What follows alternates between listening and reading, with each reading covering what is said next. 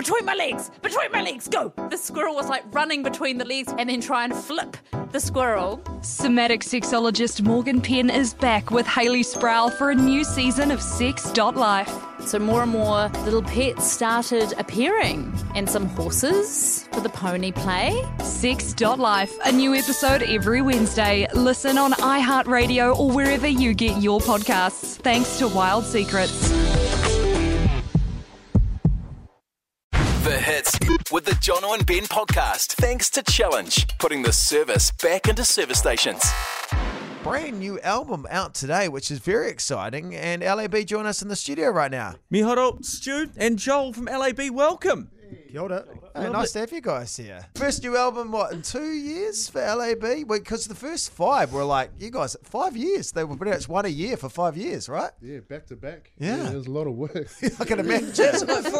There wouldn't be many bands releasing an album annually. No, not at all. Except for Troy Kingy. Oh, yeah. Which he's got a plan of doing 10 and 10. That's wow. prolific. Yeah. We only had a plan of doing 3 when we first wrote on our first pizza box of goals. And it just carried on from there. So you had a pizza box of goals, did you? Yeah. Yeah, what else is on the list of goals? Well, there was like, we all wanted a house each. We all wanted to just make sure that this was our work and our career and make sure our families were good. And we achieved all of that. Okay. So you've got the houses? Yeah, we all got Good we all on got you. houses, That's yeah. awesome. Do you keep the pizza box, or did someone put it in the recycling? No, I feel like it's in the recycling. Some crazy fans probably got it like, I got it. The album's it's got obviously Casanova on it, the new single. But I was seeing a story. I think it might have been Stu. You were saying, but back in the day, the song Casanova, because it was an R&B group. You guys you fell in love with it as kids, going out and about. Yeah, back in the 90s. Yeah, like listening to that driving around in New Zealand. That's pretty cool that you guys got to do this song. Yeah. Well,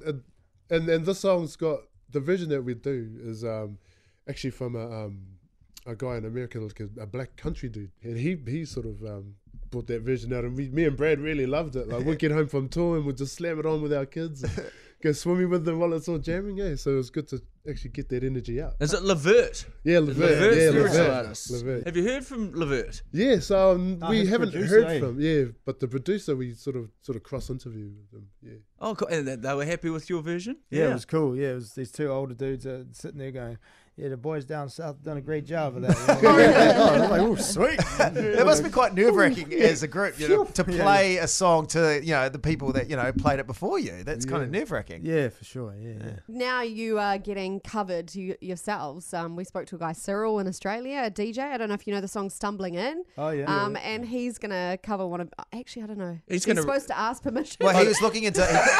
You're like, oh, is he? Hang on a minute. All right. He called you guys L.A.B anyway too. We're like, he's like, I love this song from L.A.B. L.A.B. I'm looking at doing something for that. So, cool. So listen, if you hear a remix of any of your songs, just pretend to be surprised. Jono and Ben signed it off. So the guys have been fine with that. They're all good with that. Have you heard your music in strange locations? We're like, wow, they're playing us over here because you've been around the world now. I remember the first time, like when we released album 3, and In the Air was the big thing. I remember walking through the warehouse and hearing In the Air.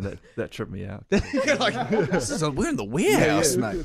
Or the wind's line. That's my song. Of course, playing Electric Avenue on this weekend in Christchurch, which is I've never been before. We're going along as well. It looks huge. It looks massive. Yeah, it's our 4th time playing Electric Avenue, and super stoked to be back playing. We're playing at 2:30 in the afternoon, so nice and early. Yeah, good. Do you like early gigs? We do now. Yeah. Not that early. Yeah, maybe not that early. Yeah, the sun's just like Yeah, true. Be melting you. Yeah, blind from the sunblock and stuff. But no, it's good, man. We're looking forward to playing there, and it's a stacked lineup this year, eh? So yeah. Well, hey, listen, we're going along. We don't want to cramp your style, but can we hang out backstage? Of course you can. Yeah, good. Shame. Yeah. Come and warm up with me. Well, like Joel said, it was fine. Yeah, whatever, mate. That's what they all say.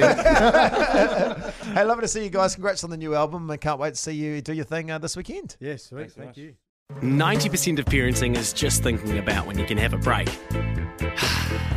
And when you do take a break, enjoy the Parenting Hangover podcast. They go together like a tutu and jandals. We've said from the get-go, we ain't parenting experts, but it's cool to hear, what is your neighbour doing? What do they say? A problem shared is a problem halved. Oh, that's good. Not that my children are problems, but I feel better talking about it. The Parenting Hangover with Clinton Jordan. New episodes every Thursday on iHeartRadio or wherever you get your podcasts.